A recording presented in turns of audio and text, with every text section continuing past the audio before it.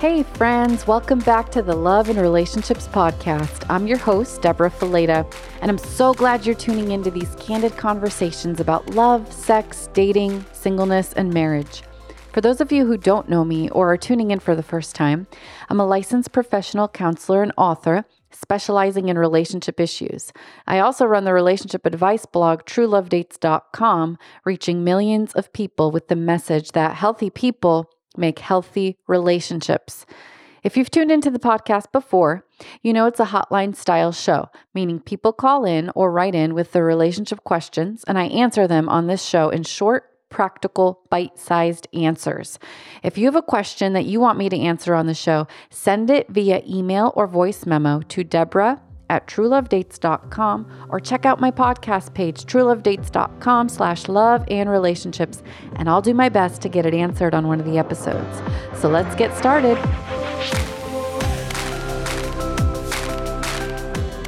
Before we get started today, I have an exciting announcement.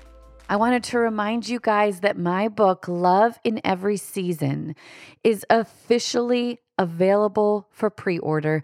I'm so excited about this book, you guys. It has just been such a journey to write about the 4 seasons of a relationship: spring, summer, fall, and winter. And I honestly learned so much in the process that I can't wait to share with you. So you can go online anywhere you get your books and pre-order Love in Every Season today. I'm going to go ahead and leave a link to pre-order in the show notes. And if you're interested in getting an early digital copy of this book, I'm looking for 500 people who want to join my launch team. You'll be able to find more information about that in the show notes as well. I cannot wait to hear what you guys think about this book. So thank you so much for pre-ordering and for supporting this ministry.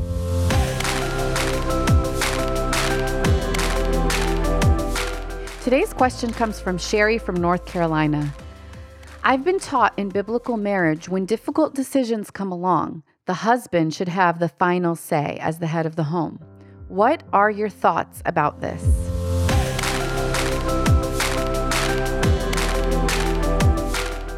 Today on the podcast, I'm so excited to have my friends Tim and Ann Evans.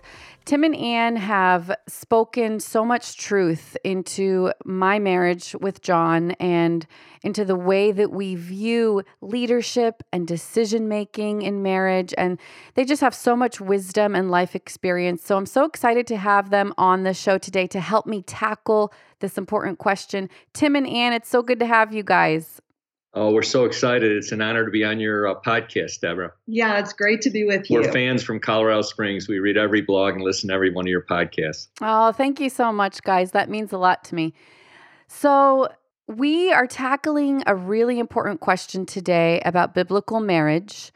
You heard the question that came in about decision making and what do you do when decisions come along and who has the final word. Most people have been taught that in the biblical model of marriage, that the husband should have the final say. And you guys have a different perspective on this.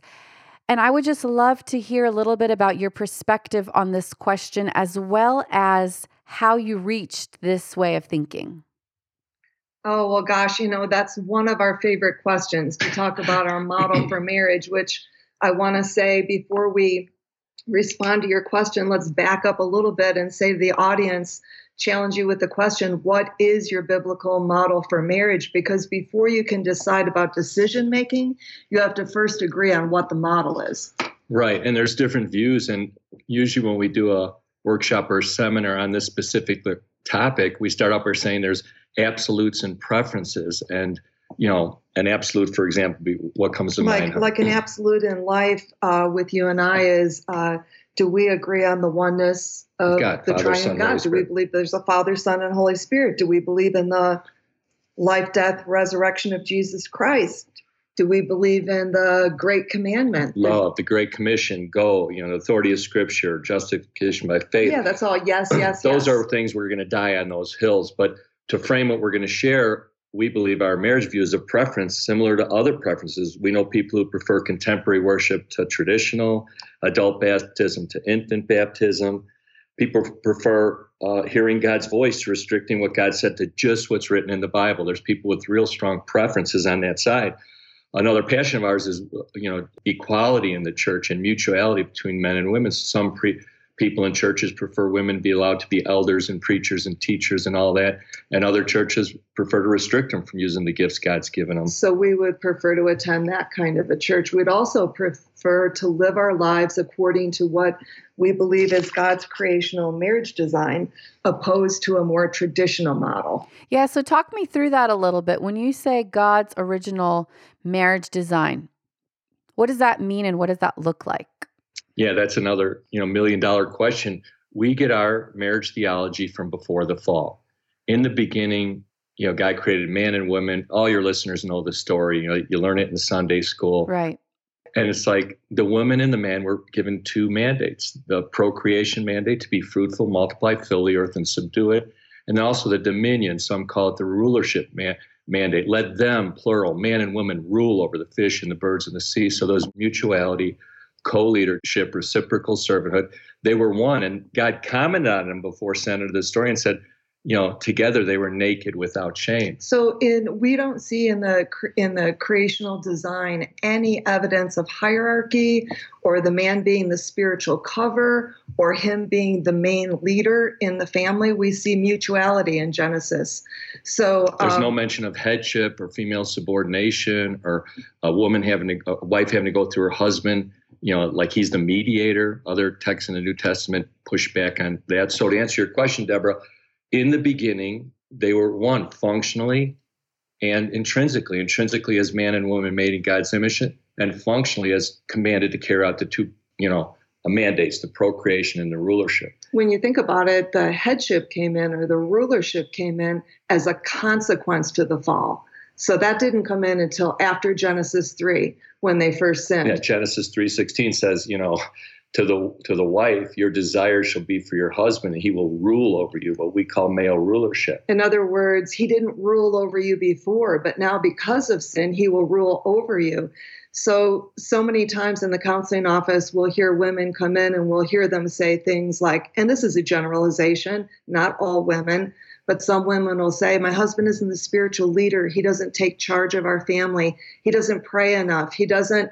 And it's like, well, he's not ruling over you. He's not in charge of your family. You're both co-leading. So what are you doing to lead your family in prayer and relationship with the Lord? And so we really encourage couples to work together, just like in Genesis 1 and 2, with each other, mutually submitted to each other and submitted to God based on their gifts. Not on specific roles or gender. Yeah, I love that. I really do. And I would say one thing that really resonated with me from your message is the idea that we've got to take responsibility. We have each got to take responsibility for the direction of this marriage, spiritually, emotionally, psychologically, physically.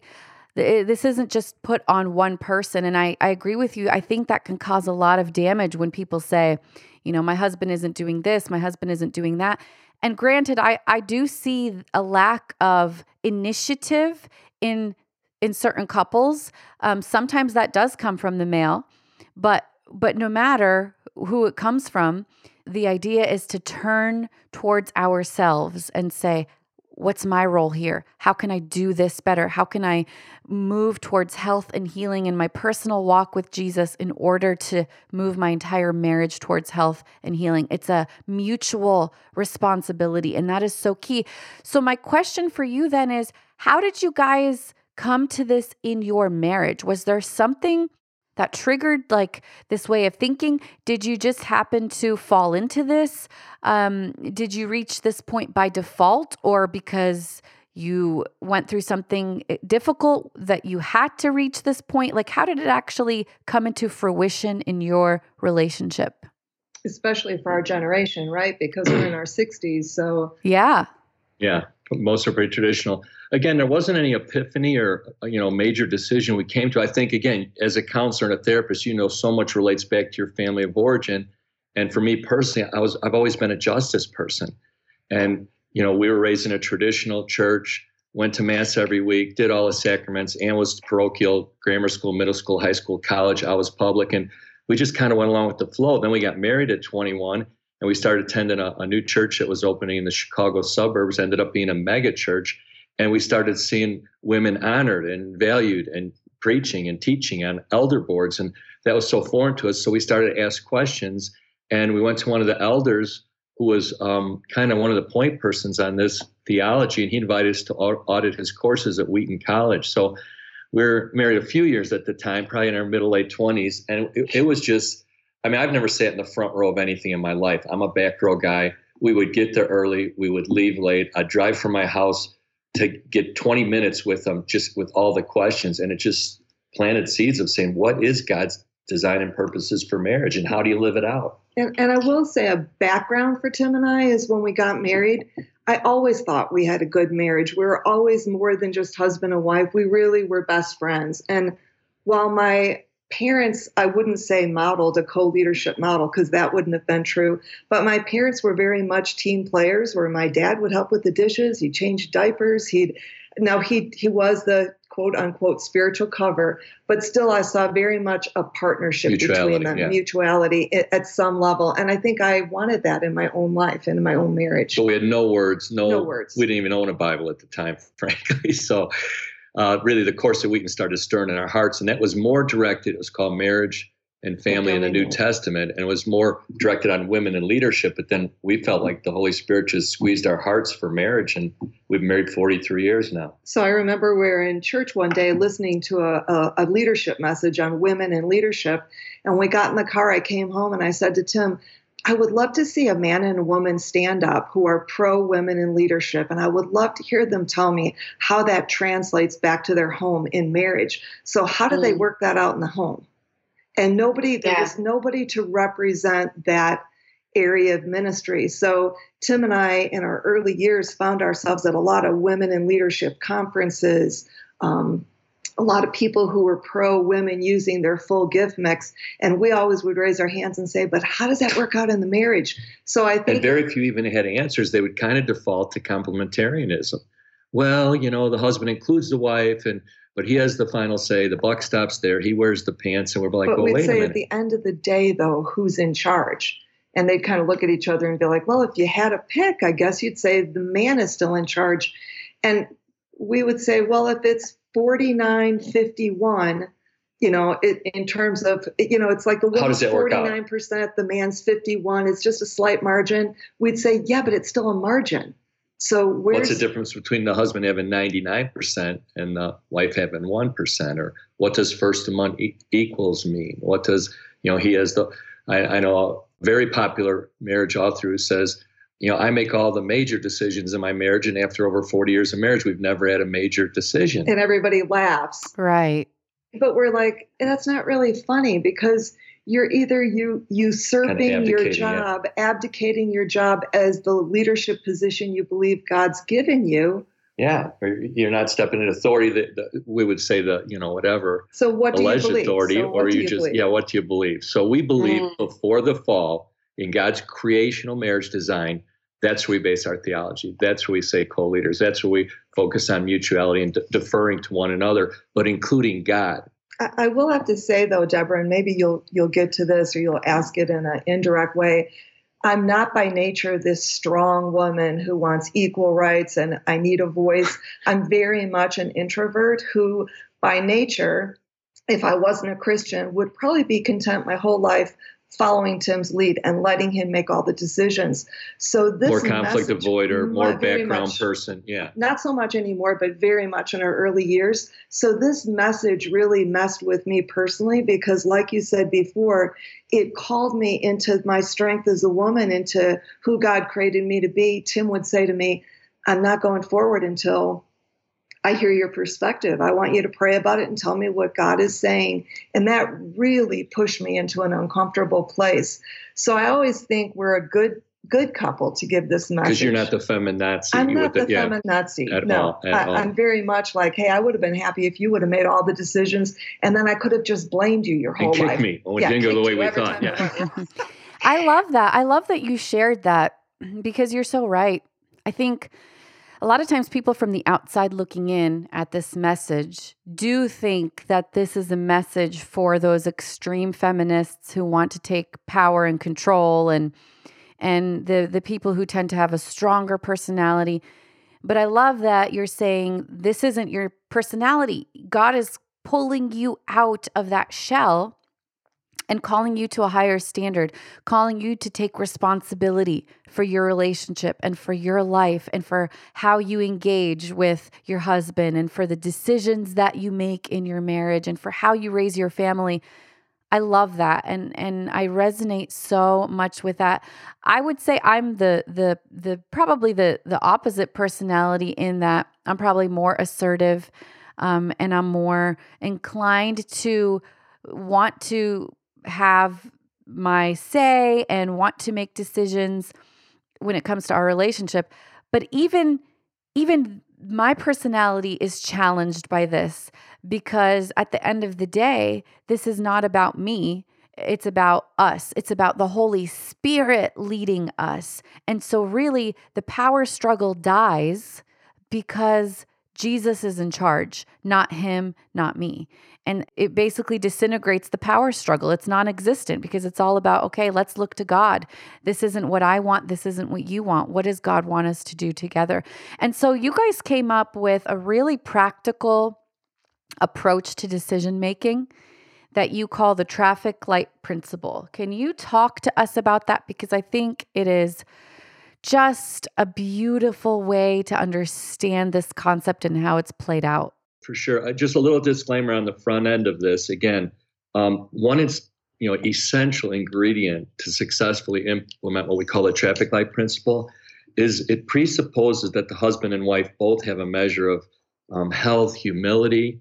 It's like we've had people come up to us after a workshop and a husband will smile and kind of laugh and say, so if I have this right, if I tell my wife I don't have a green light, we're not going on vacation where she wants to go. And I don't even laugh. I just shake my head and said, you missed the whole principle. Because it's not a tool for manipulation to get our own way. So when you say it presupposes a measure of health, we encourage both people to go to the Lord in prayer when they're making a decision. That's the key. So if there's no relationship with the Lord there, it can turn into a tool of manipulation. But anyways, we were back in our early days of marriage. I was with 3 or 4 kids in my back seat as a young wife, and I was at a traffic light in Chicago, and I felt like I came home with a message for Tim. I said, I was at this traffic light, and it was like all the cars were responding to a light in the middle of the intersection. And I thought to myself, the car was so chaotic. Sometimes life is so chaotic. What would it be like in our life if God was the traffic light and you and I were responding to his light when it comes to decision making? And we laughed. I'm like, and what would that look like? Anne's a very thinker, very creative, very artsy person. And we just laughed. We're like, we have no idea, but we agreed to pray about it. And over more than months, a season, we kept refining it. And I think I'm a visual person. So I said, I think it would look like we individually go to the Lord in prayer and say, here's the decision. What do you think? And in terms of your response, I'm not expecting an audible voice, but would you give me something like a traffic light, like a green for go, a yellow for maybe slow wait, not right now, and a red for stop? So we implemented that probably, close to 40 years ago. In our innocence. Yeah, kind of really, we look at it now as just God's gift to us. And we walked it out probably for over 10 years before we even talked about it. And then we had opportunities at our church to become part of the marriage team. And when we suggested it, everybody kind of got on board. So now we've been sharing it pretty much every week in our office for 40 years. So a lot of people, most people we talk to say they make decisions in unity. Now, how that actually plays out, I'm not sure. But for Tim and I, unity doesn't mean agreement so much with each other, because we can agree on things that God is not anywhere near in that decision. That's so good. So the traffic light isn't about agreeing with one another. It's about agreeing with God. We use this slogan a lot. We say, we believe that God is so much more interested in husband and wife unity than he is in either one of us getting our own way. So this isn't about a power struggle. Who's stronger? Who's the better arguer? Hey, why don't you decide this time because I Let's take decided the turns. last I'll time. give you a get out of jail free card for when we have a disagreement. It's like we have, to use a strong word, made a covenant that if we both don't, the Bible says ask for wisdom, it'll be given to you. We both ask God for wisdom. If we both don't have the same light, we don't pull the trigger on the decision. We just wait. And we have friends who just shake their heads. People are like, you've got to be kidding me. You don't move forward. Well, I'll tell you one thing. We'd never be able to get out of the gate in unity to make a decision. And I understand what they're saying, but really, if that's true, that you'd never be able to make a decision without unity, then as a couple, you really need to look at your communication skills and what's going on anyway in your marriage, which you're probably looking past, and it's causing other problems in other areas. Yeah. It's definitely an encouragement for couples to look at their relationship with the Lord and see what that's like, and then to look at their communication skills and see what those are like. And see, that's what I mean. God's behind it saying, I'm so much more interested in how you relate to me and how you learn how to relate to each other. That's so much more important than whether or not you're going to buy a dog. Right. Absolutely. And that's the truth. Most of these decisions in the scheme of life are not life-changing things. It's like the day-to-day things that we're deciding. And I think what's most foundational about this and what you're talking about that resonates so much with my heart is the idea that we need to back up and ask ourselves, how healthy am I in the first place? Right. And how healthy is my relationship with Jesus in the first place? Because if I'm not where I need to be, none of this stuff is going to play out well. The communication, the decision-making, the leadership, the whatever, it's not going to play out well if one or the other of us is not where we need to be. And so, honestly, this is a challenge to look at our lives and to take a couple steps back and see where we are in the health of our personal life and in the health of our spiritual relationship with Jesus. So tell me specifically if you've ever had a time where you disagreed. Like, let's talk practically. Give me a situation where you disagreed, you didn't both have the green light from God, and how did that play out and what did you do? Again, it's often a somewhat recent one. Our office is a few blocks from our home here in Old Colorado City in Colorado Springs. And we love our office, but it's really small, especially if you do any family work in that. And so the office next door opened up and Ann was like clicking her heels. She was already decorating. She was ready to buy the paint. And I'm like, wait, shouldn't we always say IOTL, inquire of the Lord and make sure we both have green lights. She's like, absolutely, go ahead. Go ahead, because God's clearly going to say yes, because this is ministry. This is a done deal.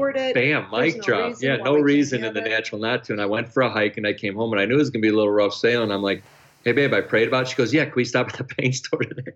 I'm like, well, we can, but honestly, hon, I didn't have a yellow. I had a red light. It wasn't even yellow like maybe or not now. It was like red no. And that didn't go well with me, because there's not very many things that I want or I ask for or that I really want to push. And I felt like this was such a no-brainer that, honestly, looking back, I didn't pray about it because clearly God was in it in my mind. And so when Tim said, did you pray about it? My immediate answer was yes, but no, I didn't really stop and pause and do that.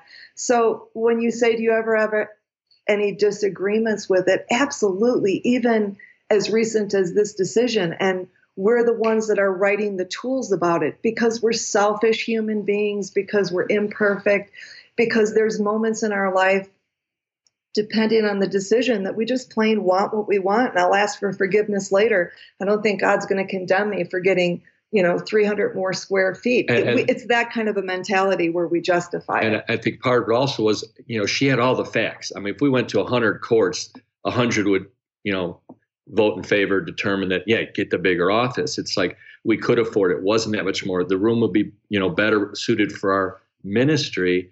And yet I kept coming back where a couple days later, she's like, are you really praying about it? I said, hon, I walked to work every step up our step to the second floor.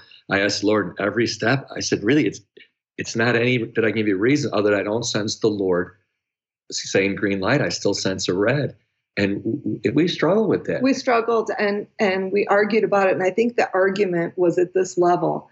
I didn't know if Tim was, I was questioning whether or not you were really praying about it, or whether you were just in your own nature saying, I'm just a frugal guy and I don't want to spend $300 more in rent. So that's what I was questioning. I remember the point of us agreeing where you looked at me and you said, remember we said this presupposes a measure of health? Are you questioning whether or not I'm praying about it? I'm telling you, I went to the Lord and this is what I'm coming back with. I'm not manipulating this decision. And I said, you're right. I'm sorry. I don't know why I would think you would be manipulating the decision. Of course, you prayed about it. And you know what? So did I. And we really are on the same page. I don't think we should get it. Not no, never, but not this office today. So I'm sorry. I was wrong. Would you forgive me? I really, you can see that my selfishness, I just wanted that really bad. So let's move on. Wow. That's an incredible story. I love that practical story. And you know what's glaring at me in this conversation is the message of trust. Like, for you to have a healthy relationship, there has to be an element of deep trust. That's what we talk about backing up. To me, this model of thinking forces you to take serious accountability of your level of trust for one another. Because I always tell singles, and to the singles who are listening to this message, guys, here is the thing. And this is why I won't stop preaching and teaching about this. You have got to invite somebody into your life if and only if you see the Holy Spirit at work in their life. That's why we talk about the significance of marrying someone who loves Jesus more than they love you, because you're not trusting their heart in marriage, because our hearts are sinful and we're selfish and we make bad choices. We're not trusting each other's heart. We're trusting the Holy Spirit at work in each of our lives. And that requires you to be married to somebody who is connected to Jesus, who has a healthy relationship with God, who is pursuing Jesus with all of their heart, soul, mind, and strength. Because otherwise, you're trusting their sinful nature. And this story, it's such a small example of, the office building and what you guys wanted to do. But really the bottom line is trust. And can I trust my husband's heart and connection with Jesus? Can I trust my wife's heart and connection with Jesus? If the answer to that is no, then all of this stuff doesn't play out. All of this stuff doesn't work the way it's intended to work. And that's why it's so important to make sure when we're married that we're truly walking with Jesus, making it an active part of our everyday life. And if we're single, to make sure that we are where we need to be and that we expect the person that we invite into our life to be where they need to be in their walk with Jesus. Trust is a huge part of this, right? That's good, Deborah. And just, I'm such a word person that I'm in agreement with you, but just to add a little bit more, it says in the scripture, trust the Lord completely. Don't ever trust myself. Of course, do I trust him? Yes, I trust him. I'm married to him. He's got integrity and character, but I trust God more. So there are times that even we aren't trustworthy with our sinful nature. But when we trust in God, even when the traffic light doesn't go the way that we think God is leading or speaking, we're trusting God to lead us on the path. We're on a journey. We're in process. So we're trusting him. Yeah, I think sometimes when we teach on this point, we ask people what the, top, character traits that they want in a spouse. And trust is always in the top three, integrity, trust, honesty, sense of humor, whatever, fill in the list. And it's like, we put it back kind of parenthetically, say, okay, show me in the Bible where it says to trust your spouse. And they're like, it's all over the place. You'll get them like, okay, well, let's grab a cup of coffee and come back. I want you to give me those texts. And really, there's one passage at the heart of her husband trusts in him, but there's no really command to trust. And it totally opens the door for us to, again, unpack what you just opened the suitcase to, Deborah. It's like, a successful marriage, a kingdom advancing marriage begins with trusting God. It begins with God. It is all about God. He is the head of our marriage. He is the head of our home. He wears the pants in our family. It's like, And then out of that, we receive from the Lord. And then as reciprocal servants, give that to each other. And the result is it builds, there's no one on the planet that I trust more than my bride, but it comes out of my trust in God. So just a little tweak, but yes, trust. That's so good. I love that. So one other thing I want to discuss, we talked about the Old Testament. We talked about the pre-fall view of marriage and how God designed Adam and Eve originally, and then sin kind of messed it all up, right?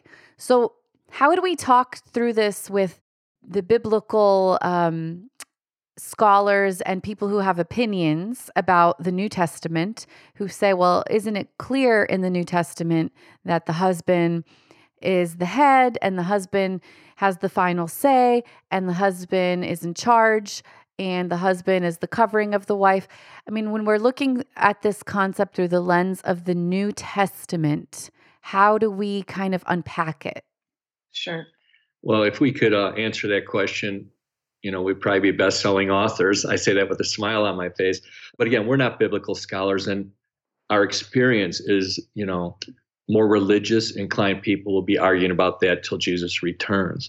Okay. And people attach a lot of things to the word headship. Kephali is the Greek in Ephesians chapter 5. And it's like, we're not going to, solve that in a podcast, but we will go back to in the beginning in God's creational design.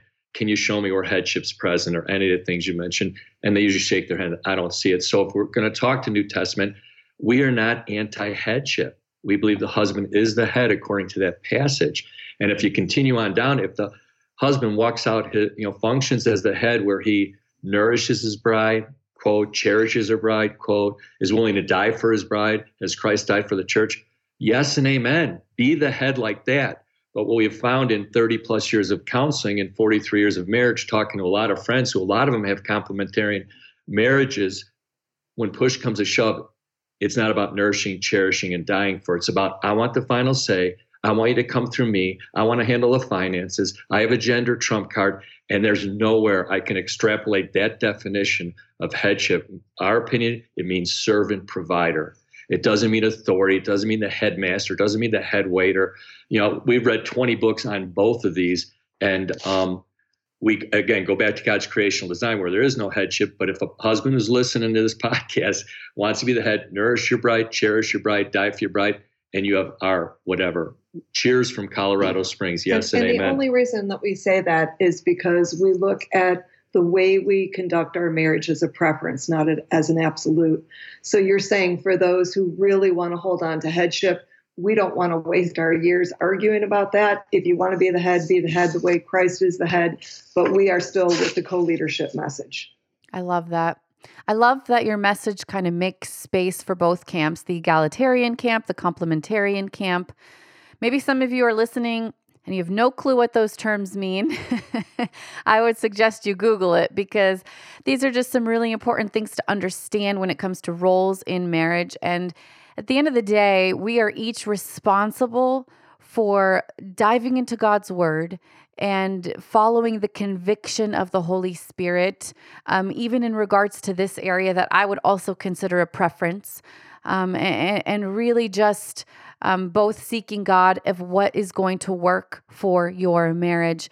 This concept of co-leadership has worked for John and I, and this is what we hold on to in our marriage. This is what works for Tim and Ann and what they hold on to in their marriage. And I would really suggest that you pick up a copy of their book called Together, Reclaiming Co-Leadership in Marriage. It's an incredible book. I'm going to link to it in the show notes.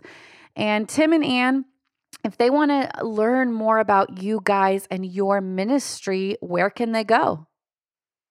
They can go to we're on the World Wide Web. Whenever I say that, people always smile. They say, nobody says that, so I purposefully say it now. The retired fire chief in me. We're on the World Wide Web, www.timplusanne.com, timplusanne.com.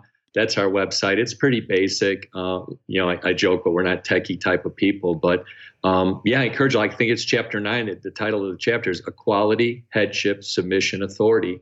And again, with a fireman and a nurse, that's who we were by trade. We just gently take a look at that and support it with scripture.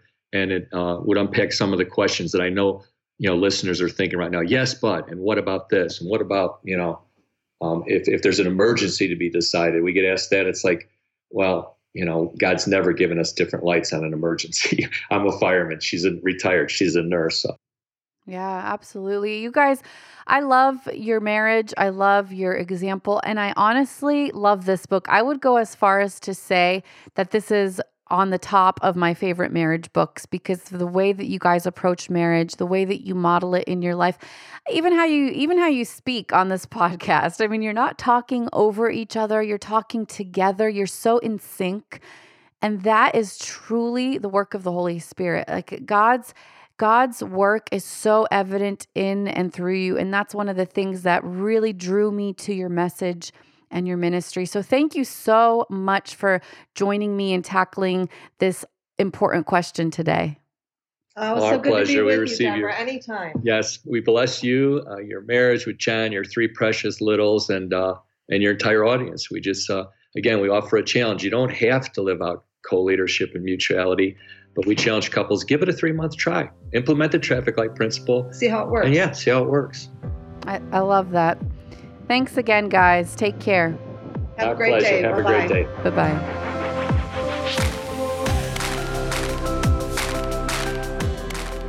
Thanks so much for tuning into the podcast today. It was so fun to chat with you about love and relationships. No matter what your relationship status, if you're looking to go deeper with healthy relationships, I invite you to check out my books, True Love Dates, Choosing Marriage, or my brand new book, Love in Every Season. You can find out more information about those, as well as hundreds of articles and in-depth courses over at my blog, truelovedates.com. I love connecting with you, so please find me on Facebook or Instagram at True Love Dates and give me a shout out. If you have a love and relationship question on your mind, reach out to me at truelovedates.com/love and relationships. If you're loving what you're hearing on this show, be sure to subscribe and leave us your 5-star review because it makes all the difference in getting the word out. I'm Deborah Fileta, and it was so great being together again today, and I can't wait to chat with you next week. Take care.